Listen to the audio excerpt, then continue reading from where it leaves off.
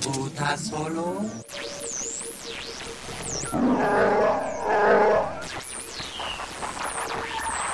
Luminous beings, Zoe, not this crude matter.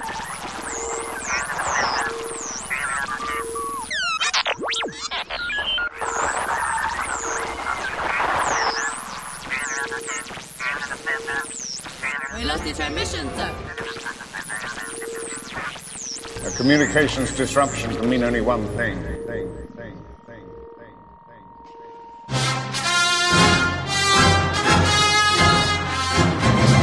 This is Jam Transmissions, a Star Wars podcast.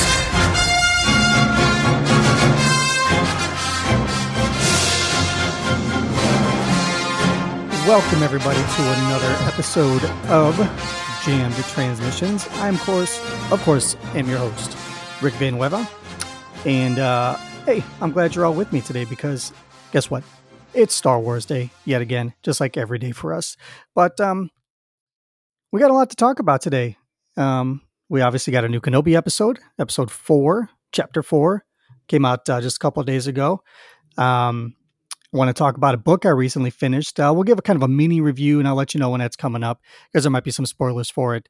I read and finished the Revan novel just yesterday, actually, as of recording. So we'll get into that a little bit.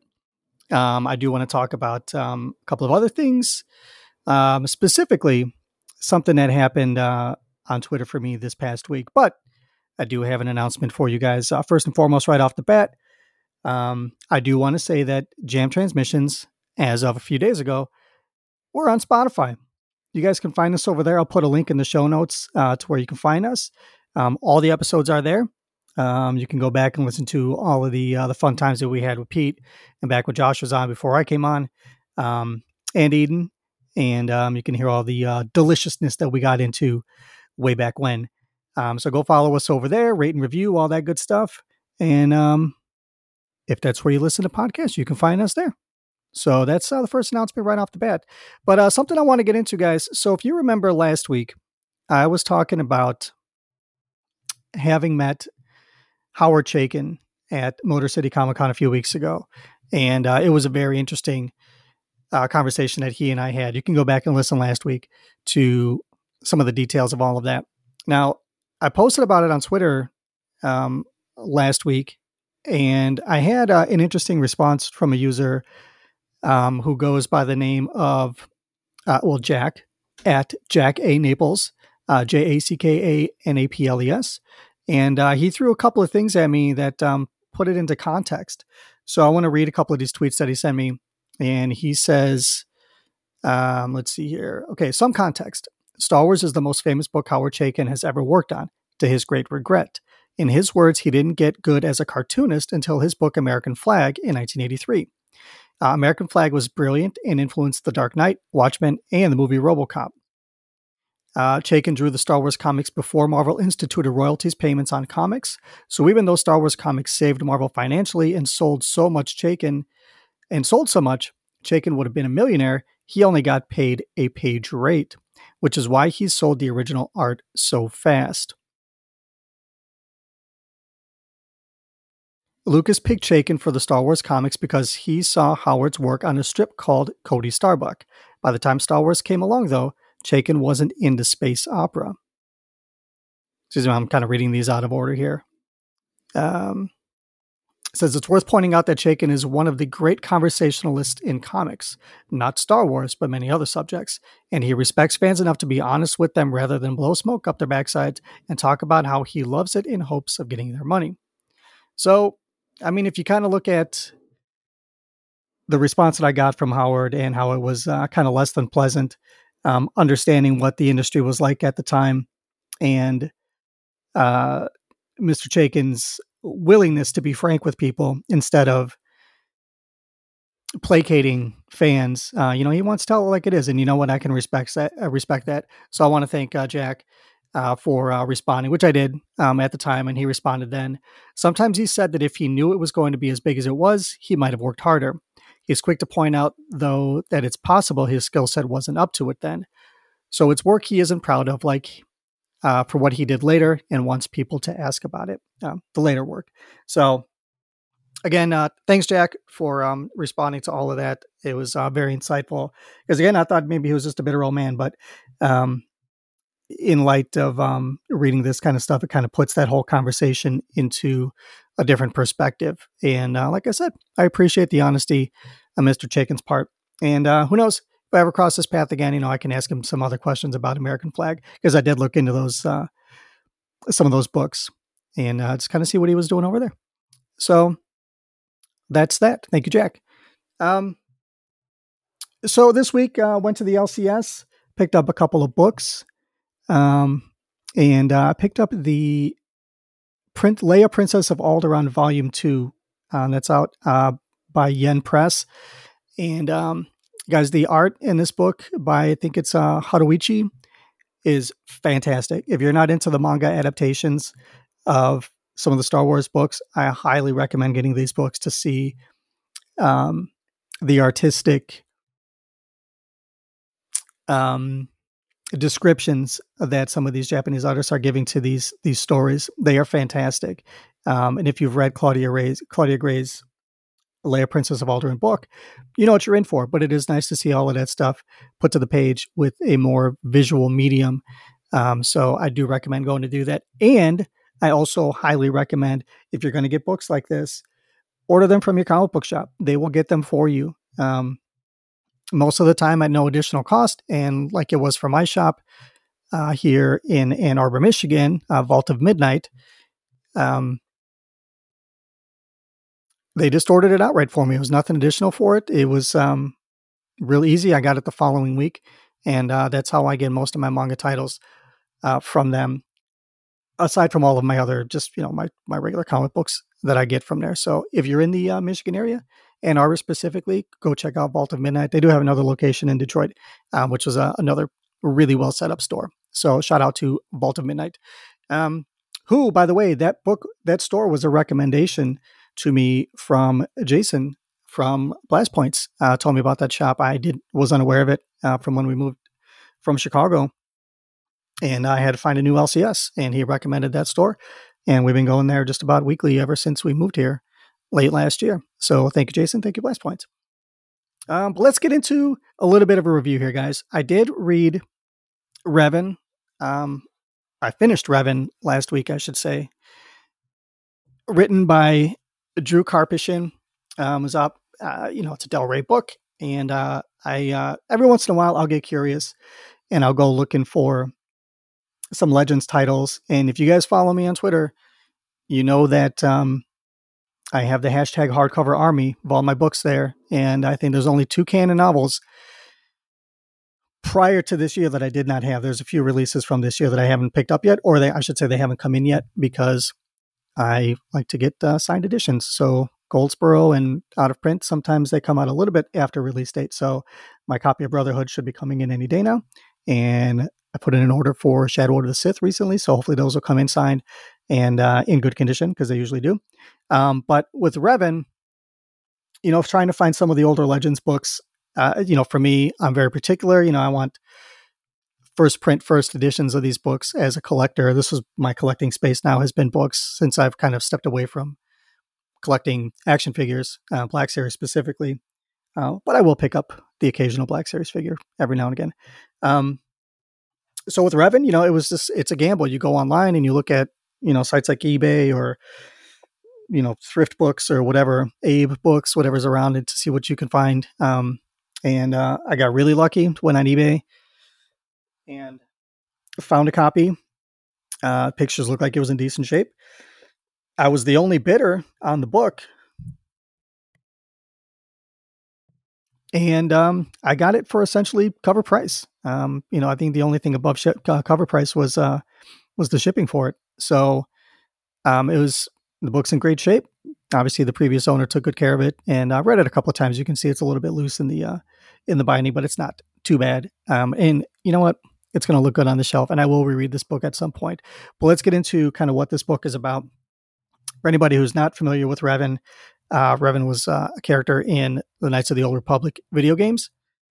And the Old Republic spans, 4,000 or 5,000 years before the Skywalker saga. They are legends now. There is a KOTOR video game remake that's coming out, I believe, next year from Aspyr, which looks to be fantastic, even though we only saw a little tiny 15-second snippet of Revan and kind of the updated video game graphics. Still look great.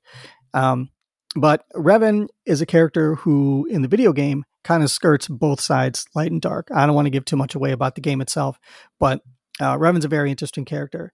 Now, the book itself, from what I understand, takes place in between both KOTOR games. It's kind of like this in-between story. And in it, you find out that Revan has had most of his memory wiped because there is a time when he falls to the dark side. He's a dark side agent working with Malak. They try to take out the Emperor. The Emperor puts them under his control, or I should say Revan under his control. Revan, after some time, is able to break those bonds. And when he's brought back to the Jedi, he's kind of like reconditioned. And in doing so, they kind of strip some of his memories from him. Now, at the time, there's a lot of talk about the Great Hyperspace War that took place a millennia prior to this book. There's a lot of talk about war with the Mandalorians and the Old Republic. And there is another really cool character in this book by the name of Canderous Ordo, who's a Mandalorian. And so what we have is Revan is slowly regaining some of his memories. And in doing so, he starts to learn, or he's having these visions of this location that he is having a hard time locating or even kind of remembering what it is. But as he kind of ventures off on this quest, he leaves Bastila Shan, his wife, behind. And at the time, I believe she's pregnant in the beginning of the book. He leaves to go try to unlock these mysteries about himself and try to become himself and see, what he had done and how he can redeem himself since he's now back with the light. So he and Canderous go on this mission. They meet Canderous' wife, who's another Mandalorian on, I can't even remember the name of the planet that they go to. It's like this ice-covered world. And while they're there, they're looking for the Mask of Mandalore. And in the hopes that it would spring some memories for him. And in doing so, kind of restore order to the Mandalorians himself. Because after the war with the Mandalorians and the Jedi, the Mandalorians were kind of left in shambles. Fierce warriors that they were left kind of leaderless because the Mask of Mandalore was hidden. And Revan kind of has these visions of where it might be. So he takes Canderous to go find it. And with the help of Canderous' wife and a team of Mandalorians, they eventually find a thing. They find the mask, Mandalore's mask.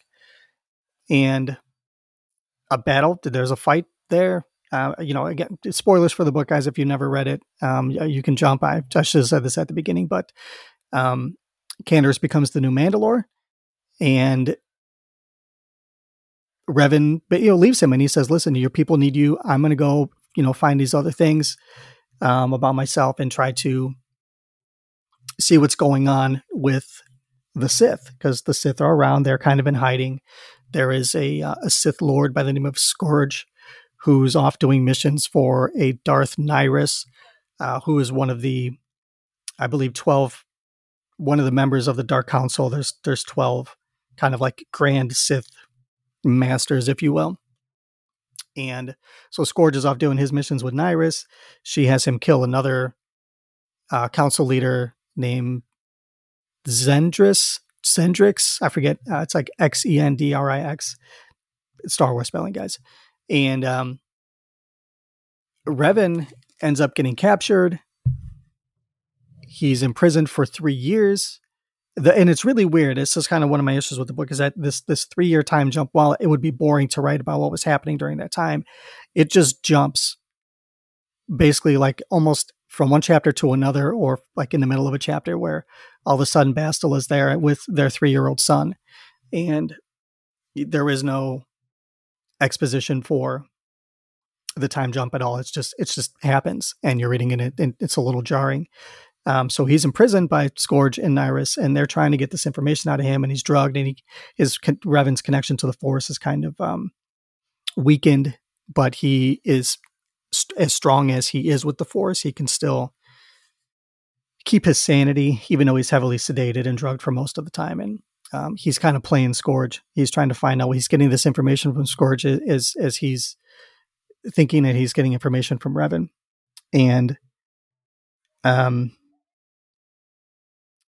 of Revan's old Jedi buddies, who you're going to have to excuse me here, guys. I have to look up the name of the other character.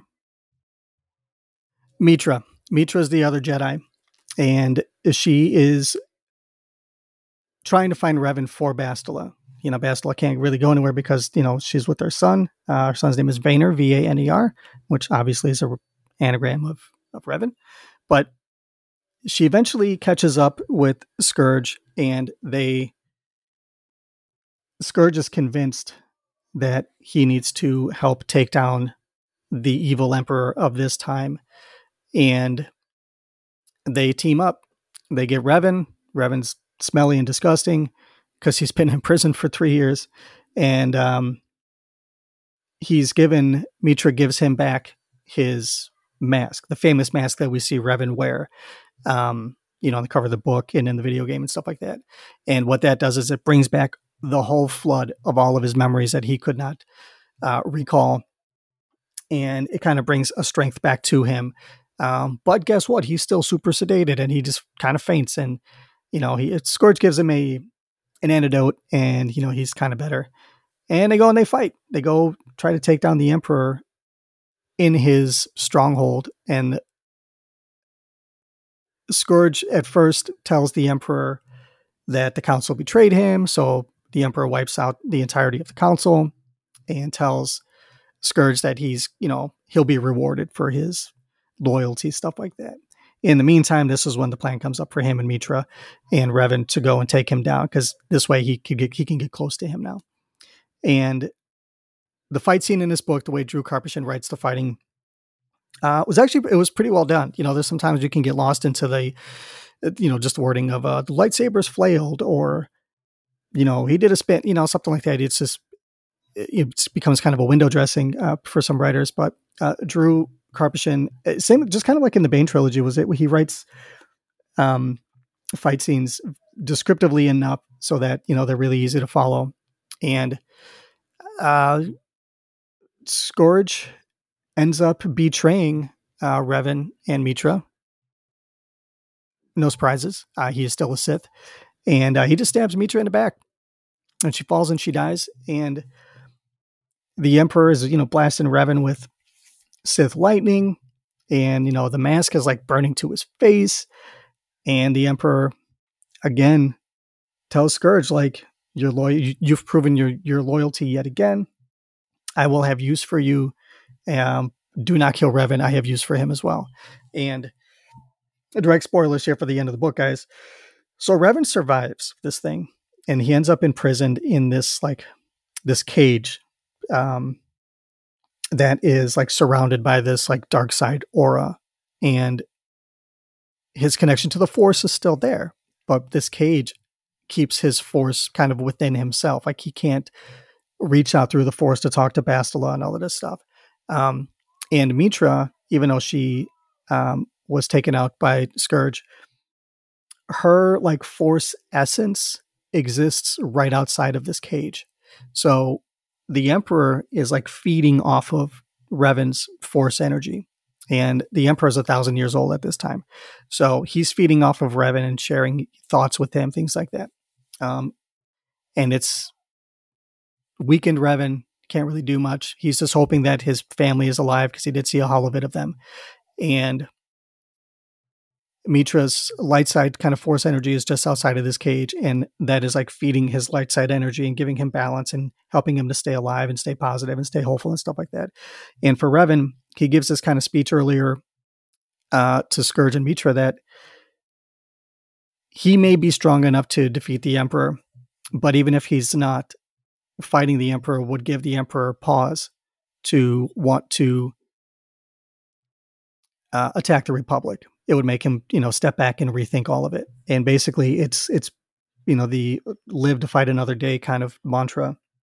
And whether Revan is the one to be the person to do that, or it's somebody else, his actions will lead to the day when that other person comes along to take the Emperor out. And that's essentially where the book ends. Now, the epilogue is Bastila and Vaynor are much older. It's been, 40, 50 years, I believe. And Vaynor's married and has his own kids, and they are Force sensitive as well. And Vaynor says to Bastila, don't you wish he had come back?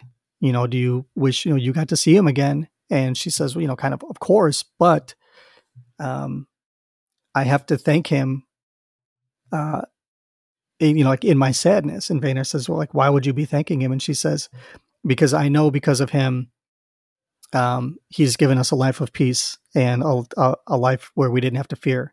So his kind of plan to, fight another day, whoever that person may be, succeeded. And there's the hope at the end of this novel. So that's, a very long synopsis kind of what this book is about. I left out a lot of details and some characters and stuff like that. But I did like this book. I did enjoy it. The ending was very abrupt, and seeing the way Revan ended up in this cage was a little, I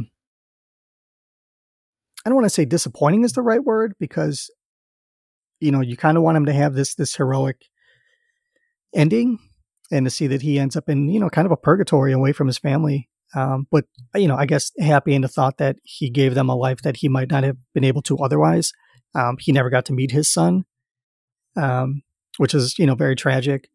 But, the love that he shared for Bastila and her back to him is what's keeping them both going at the end of the book.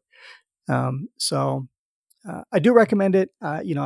Again, that there's a lot that I didn't get into in describing Drew Karpyshyn's writing style. It's easy to get lost in it. It was a fast read, and go find a paperback copy for a couple of bucks, or you can go the route that I did and try to find a hardcover copy. Got to warn you though, some of the copies are not cheap, because the book is Revan's a very popular character because of the KOTOR games. So yeah, I would recommend it to anybody who is interested in what was going on with the Old Republic and kind of the politics of the time. So it's good for a lot of that, and it is good to get the story of Revan outside of the video games. So if you're interested, I'd say go ahead and pick it up. But now let's get into kind of the bulk of the show here, guys. Let's talk about Chapter 4 of Kenobi. I've kind of seen the consensus online of what people think, and I've heard a couple of shows about it, and some very positive, some maybe not so much. But to kind of tell you where I'm at with episode 4, I'm not one for rankings, guys. I don't like to rank Star Wars anything. To me, it's all one big story. But as these episodes have come out, I can say that this one is probably my least favorite of the 4. Not to say that it was bad, but there were some things in this episode that really had me kind of scratching my noodle. Some of the writing in this episode, the dialogue was not great. And I know Star Wars dialogue in general can be not great at times, but there was some stuff in this one that just kind of left me, just not really feeling very much about it one way or the other. There were just some things that I wish had been a little bit better or tweaked a little bit. Overall, really fun story. The beginning scene with Obi-Wan and Vader in the Bacta tank, both of them in Bacta tanks, doing their synchronized swimming in the Force was a really cool way to bump in the episode. And I was really hoping to get some kind of flashback stuff for Obi-Wan, a vision or something, like I was saying last week, to get that Anakin to Vader concept art image from The Force Awakens. Would have been cool to see that. But alas, we did not get any of that. And, to have Obi-Wan, rush out and, Tala telling him hey, you're not healed yet, man. You got burns and stuff on you. He's like, you don't understand. I need to go save this girl.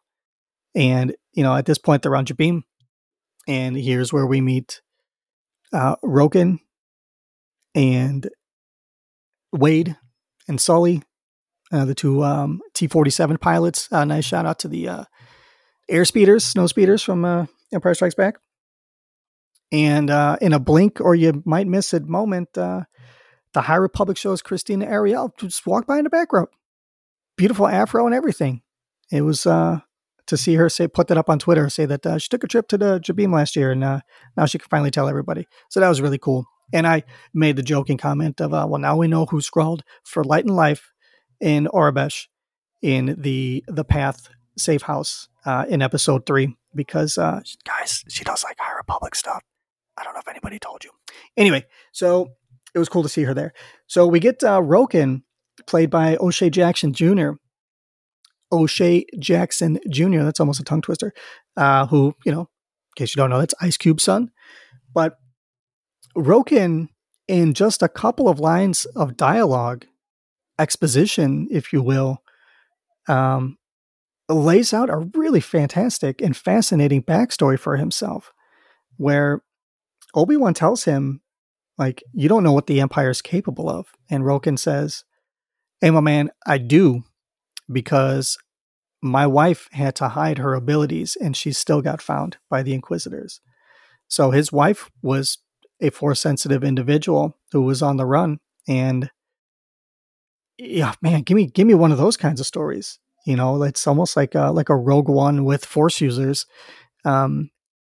Kind of thing. It just, something about it just felt very grounded and heartbreaking to get that story from him. I loved his performance. I loved the dialogue that he had with Obi-Wan, and of course, meeting Wade and Sully right around that time too was pretty cool, and having them come into the story. So the plan from this point going forward is to head into the Fortress Inquisitorius, or as I heard on another show, somebody said mistakenly, the Inquisitorium. And I know that was a slip of the tongue by the person who said it. I apologize because I don't remember what show it was, because I listen to a lot of podcasts, guys. But it seemed to fit, because half of that bitch is underwater. So I'm calling it the Inquisitorium from now on. So thank you. I'll figure out who it was, and I'll let you know next week who it was. And so the plan is to have Obi-Wan break in. Tala's going to be the inside person, kind of helping him get around. And shades of Phantom Menace right here. He's got the rebreather in his mouth like he did swimming into the Gungan City, which is really cool.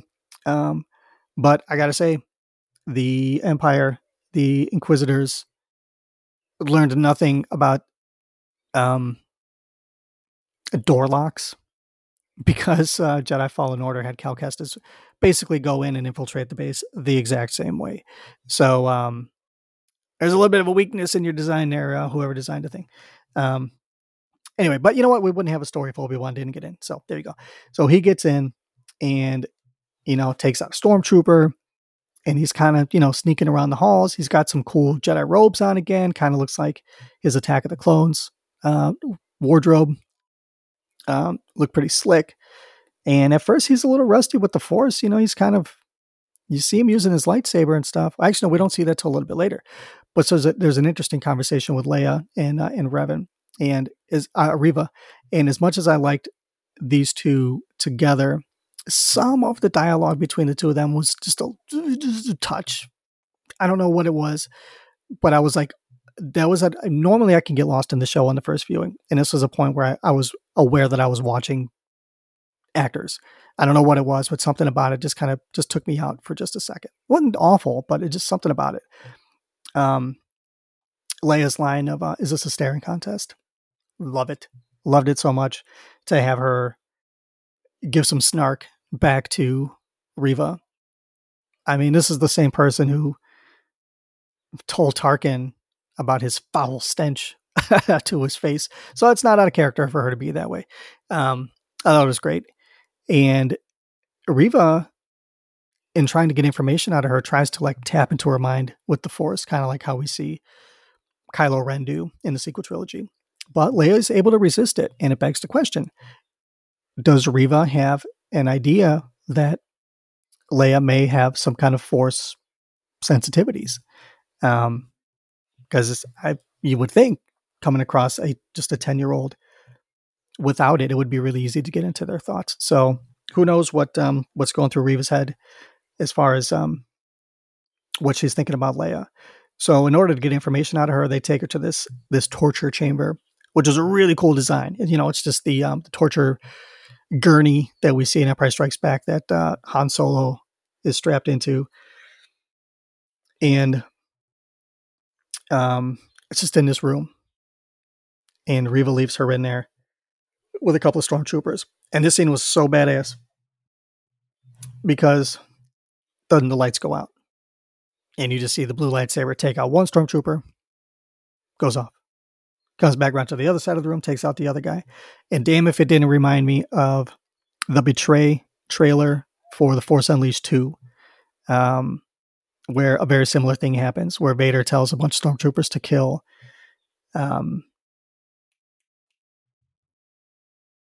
Starkiller.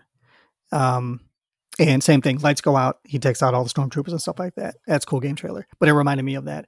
And if you think about it, I think this is the first time we've ever seen, at least for original trilogy stormtroopers, a lightsaber taken to their armor. I don't think we see it in the original trilogy at all. And also, if you think about it, the first time Obi-Wan fights an original trilogy stormtrooper.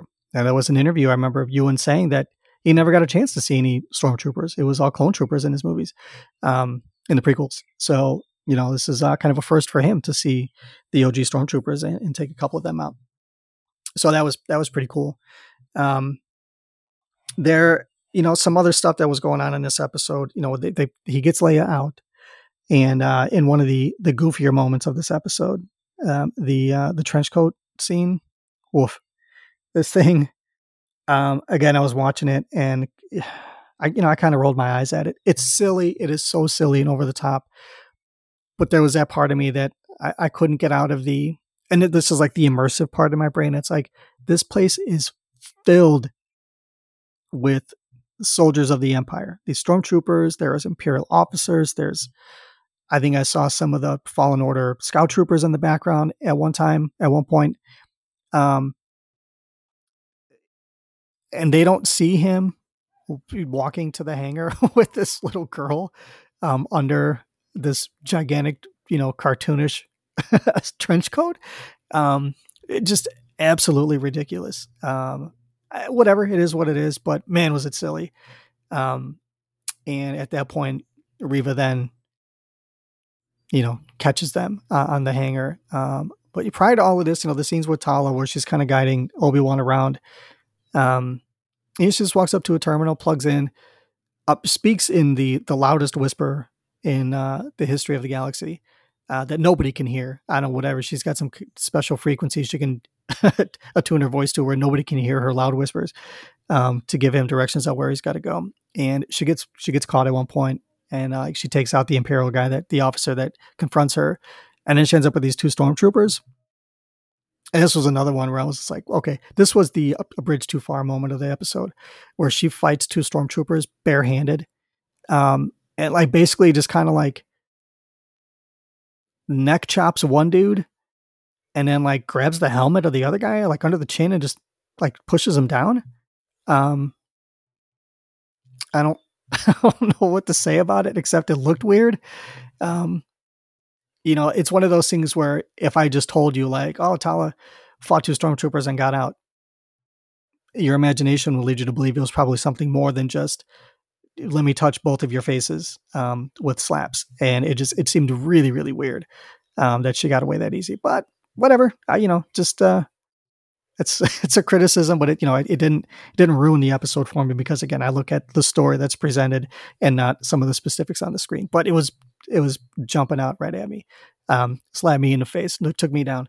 But anyway, so at this time, while they are on the hangar trying to get away, the two T-47s, Sully and Wade, pop up to try to get them out of there. The Obi-Wan and Leia jump in Sully's airspeeder, her T-47, and Wade comes in shortly there afterwards. And, I did a little digging with these names because, Easter eggs abound in every episode of everything Star Wars. And I got to wondering where these names might have come from. So Wade, who does have a last name in the show, I don't remember what it is, but he's got a Wikipedia page already.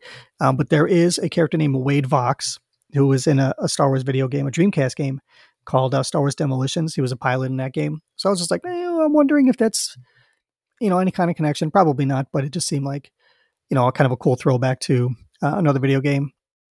And for Sully, there were two pilots named Sully in Legends for Star Wars, both of which were male. One of them was an alien called a Trunksk, who was from, let me see, I wrote it down here. That character's name was Sully Tiger Eye. This Trunks character from a Star Wars tabletop RPG game called Star Wars Adventure Journal from 1995. Very interesting looking character. I don't know how to describe him. You'll have to look it up yourself. And there was another Sully named Sully Olvar, who was from a short story that Jason Fry wrote in an episode or an issue of Star Wars Insider. The story was called Last Call at the Zero Angle. And knowing that Pablo Hidalgo is the lore advisor for Star Wars television now, I wouldn't put it past him to throw these names in there. It's just kind of like, oh yeah, these were characters from this other thing, even though they're not one-to-one to what those other characters are. We do get a couple of other names. I think Balnab is the name of a location that has some ties to the Clone Wars. And I can't really think of too many other little Easter eggs that were in this episode. I'm sure that there's a ton of them. Probably the biggest kind of connecting thing was Obi-Wan getting Leia out of that hallway underwater where the glass is broken. This is where Obi-Wan finally, you can see that he's connecting with the Force again. It's coming back to him. He deflects a blaster bolt into the glass, and he's using the Force to kind of hold it until Leia can get out of the hallway, and he's deflecting these blaster bolts and stuff like that. And while he does it, she finally gets out. Tala's on the other end. He lets the water go as all the stormtroopers start to come in. And man, it would have been cool to see Obi-Wan use the speed run that they did in the fight in the Phantom Menace in this scene. But I guess they could explain it away that he's like, well, he's not that strong with the Force just yet. He's not fully, back in, full fighting mode. But man, it would have been cool just to have that little throwback, because there were a ton of other throwbacks in this. But that scene was very reminiscent of a scene that happens at the end of Jedi Fallen Order, where that's how Cal Kestis gets out of the Inquisitorium. He breaks the glass and he's able to swim out with Ser Junta, and that's how they get away. Spoilers for the game. So there's that. Probably the scariest. Well, let's get back to Wade and Sully for a second. So they rescue Obi-Wan and Leia, and poor Wade just hung out for a half a second too long, and Reva threw some cargo containers or something at him and blew him out of the sky. So R.I.P. Wade. This made me think that later on Obi-Wan was getting swiped by Vader in A New Hope, and he just whispered, "For Wade." Because his sacrifice right there. And, the episode ends with, Sully coming to the realization that, guess what? They're soldiers now. And they're part of a bigger fight. So, some things about this episode, thematically, if you look at where Obi-Wan was in the beginning of the show, disconnected, cut off from the Force, and, set this parallel to this desolate world that he's living on. He's in this cave. He's not a part of an active community except for when he's working. He has no connection with people, and therefore no connection with the Force. If the Force is an energy field that binds all living things, and he has no connection to any living things, it would be that much harder for him, I would think, to have any meaningful connection with the Force, outside of the fact that he has no willingness to, which we see with him trying to commune with Qui-Gon. Now, what's happening with him is he's starting to realize that there is this kind of hands across the galaxy approach to wanting to help people. There's the path where, Quinlan and other people are trying to rescue Force-sensitive children. That's how he meets Tala in the last episode. There's people like Roken and Sully and Wade who are willing to throw their hat in and risk their own lives to help essentially total strangers. And Roken's story with his wife and how she was taken from him and, slaughtered or whatever by the Inquisitors. Building meaningful connections and relationships with real people again, I think is symbolically what's bringing him closer back to the Force, back into this connection with life in and of itself, because he's having meaningful relationships with people now. And it's building his strength and his confidence back. And it's really cool to see it. And the scene in the episode where, while in the Inquisitorium, he comes across these tombs, these ember display cases. This is like Darth Vader's Black Series display cases. And we see these fallen either Jedi or Force sensitive people. Most notably, Tera Sinube, who was a character from Clone Wars. He was an older Jedi who actually has a presence in the High Republic books, one or two of them. He's got this really cool lightsaber cane, and I think the episode he's in is called was it Lightsaber Lost? Something to that effect. Ahsoka loses her lightsabers, and he puts her on this quest. And he's this kind of like kindly old man Jedi who's got a lightsaber hidden in his cane. But he's the first person that we see in the Ember. And we see some others, some somewhat maybe familiar looking. Probably the most heartbreaking is the Jedi youngling that we see, who still has like the training helmet on, which, man, if he was being hunted and running around and stuff and that thing didn't fall off, he either has a very large head or he was wearing a chin strap or something, because I can't see that thing sticking around. But I did see an image online of somebody speculating that youngling in the Ember is actually one of the kids from the opening scene from chapter 1. He's like one of the boys off on the far right. If you're watching the opening scene, it looks a lot like him.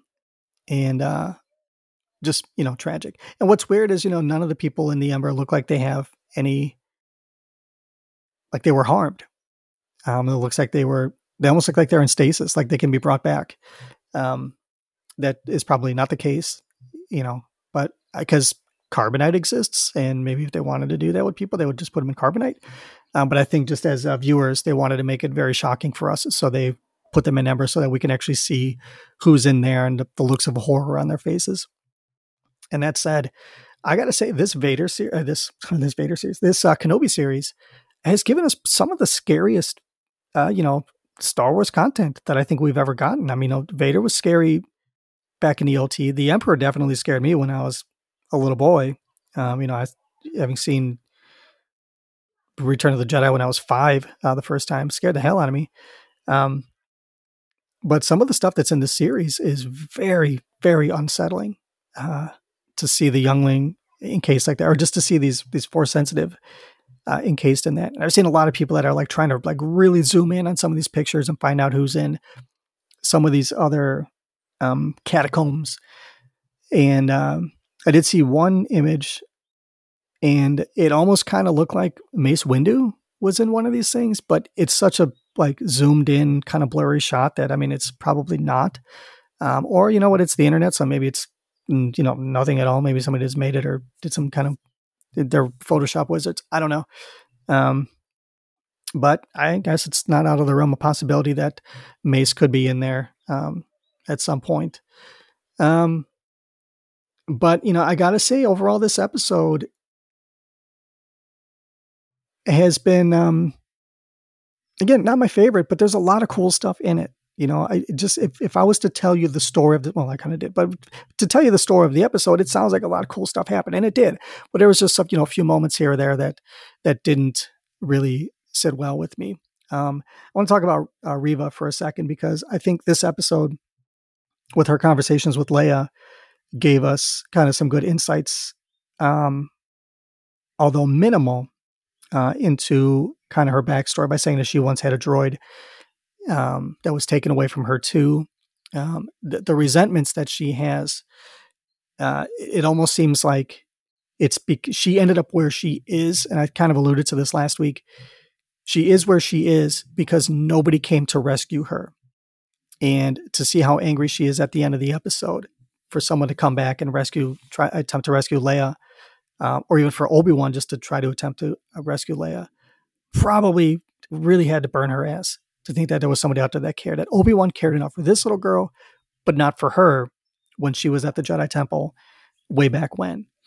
And to see this anger manifested and how the dark side feeds off of that, because by the time Vader comes in and immediately force chokes Reva, picking her up in the air, saying like, you failed me. You let him get away. He was here. I could have had him. But Reva's, she's sneaky. She put that little tracker inside Lola. Lola opens up a red eye, and it's their next episode's going to be, it's going to be a barn burner, man, these last 2 episodes. And there's this theory going around that the 6 episodes of this series are thematically kind of connected to the prequel and original trilogy. Where chapter 1 had, things thematically that connect to Phantom Menace, all the way up to this one, which was very A New Hope, with, parallels to the Death Star rescue and things like that. And if the next episode is going to be thematically something like The Empire Strikes Back, we're in for a ride. Obviously, it has to end somewhere hopeful, which is how Return of the Jedi ends. Thinking, Obi-Wan getting to a somewhat better headspace with, leading into the years prior to A New Hope. But if we're looking at these parallels with, if there is some kind of connection to the movies, if that's how they frame this, if that's intentional or not, again, it's just a theory. But if Return of the Jedi ends with, Luke seeing the 3 Force ghosts, who's to say the end of this, that's when we get Qui-Gon, is at the very end. Of him saying, you found your way back to the Force, back to the light. Let me help you from here on out. And that's how the story ends. There's rumors of a 2nd season of the show, which, as much as I'm enjoying the show, I don't know if I want another season, because it seems like a very self-contained story. I don't know if I want to see Obi-Wan going off on other adventures, off-world, because you can't have too many ties with Luke at this point. Luke is aware of him later on in A New Hope. He knows who he is from stories that Uncle Owen told him. And guys, we still haven't seen Bonnie Pisa in this series yet. We're almost into the 5th episode, and we haven't seen Aunt Beru anywhere. Maybe we catch her walking by in for a glimpse in chapter 1. But this whole episode has been rants and tangents, guys. So bear with me here. In Queen's Hope, Beru is helping slaves get off of Tatooine. She's part of a network with Sabe,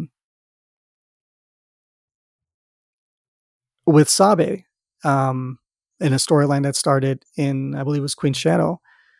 They're part of this network to help people. So she's doing something on Tatooine at this time, trying to help people. And I don't know what Uncle Owen's awareness is of all of that. That's kind of left, I think, unclear in Queen's Hope. But, that could be a thing that Obi-Wan gets himself involved with. Again, if there is some kind of continuation of a story for the series, if there is like a season 2, maybe that's something that Obi-Wan does. It can't just be him for the next 9 years in the desert talking to Qui-Gon. I don't know what that would mean for a show. And again, I don't think he can have too many connections with Luke between this point and A New Hope, because Luke doesn't really seem to know him all that well by the time episode 4 comes around. So I don't know. But guys, if you have any thoughts or theories onto what these last 2 episodes are going to bring us, I'd like to hear them. Or by the time the next episode rolls around, you'll probably have a couple of days to get an email in talking about episode 5, chapter 5. So since I'm, kind of recording on the weekends now. So if you got some time and thoughts and you want to drop me a line, you can send me some Comlink chatter to Comlink COMLINK at jamtransmissions.com. I'd like to hear from you, like we heard from our buddy Pete last week. Guys, I think we're going to go ahead and start wrapping it up. As I said in the beginning, you can find us on Spotify now. I'm trying to see what I can do to get us on some of the other platforms that we were not on.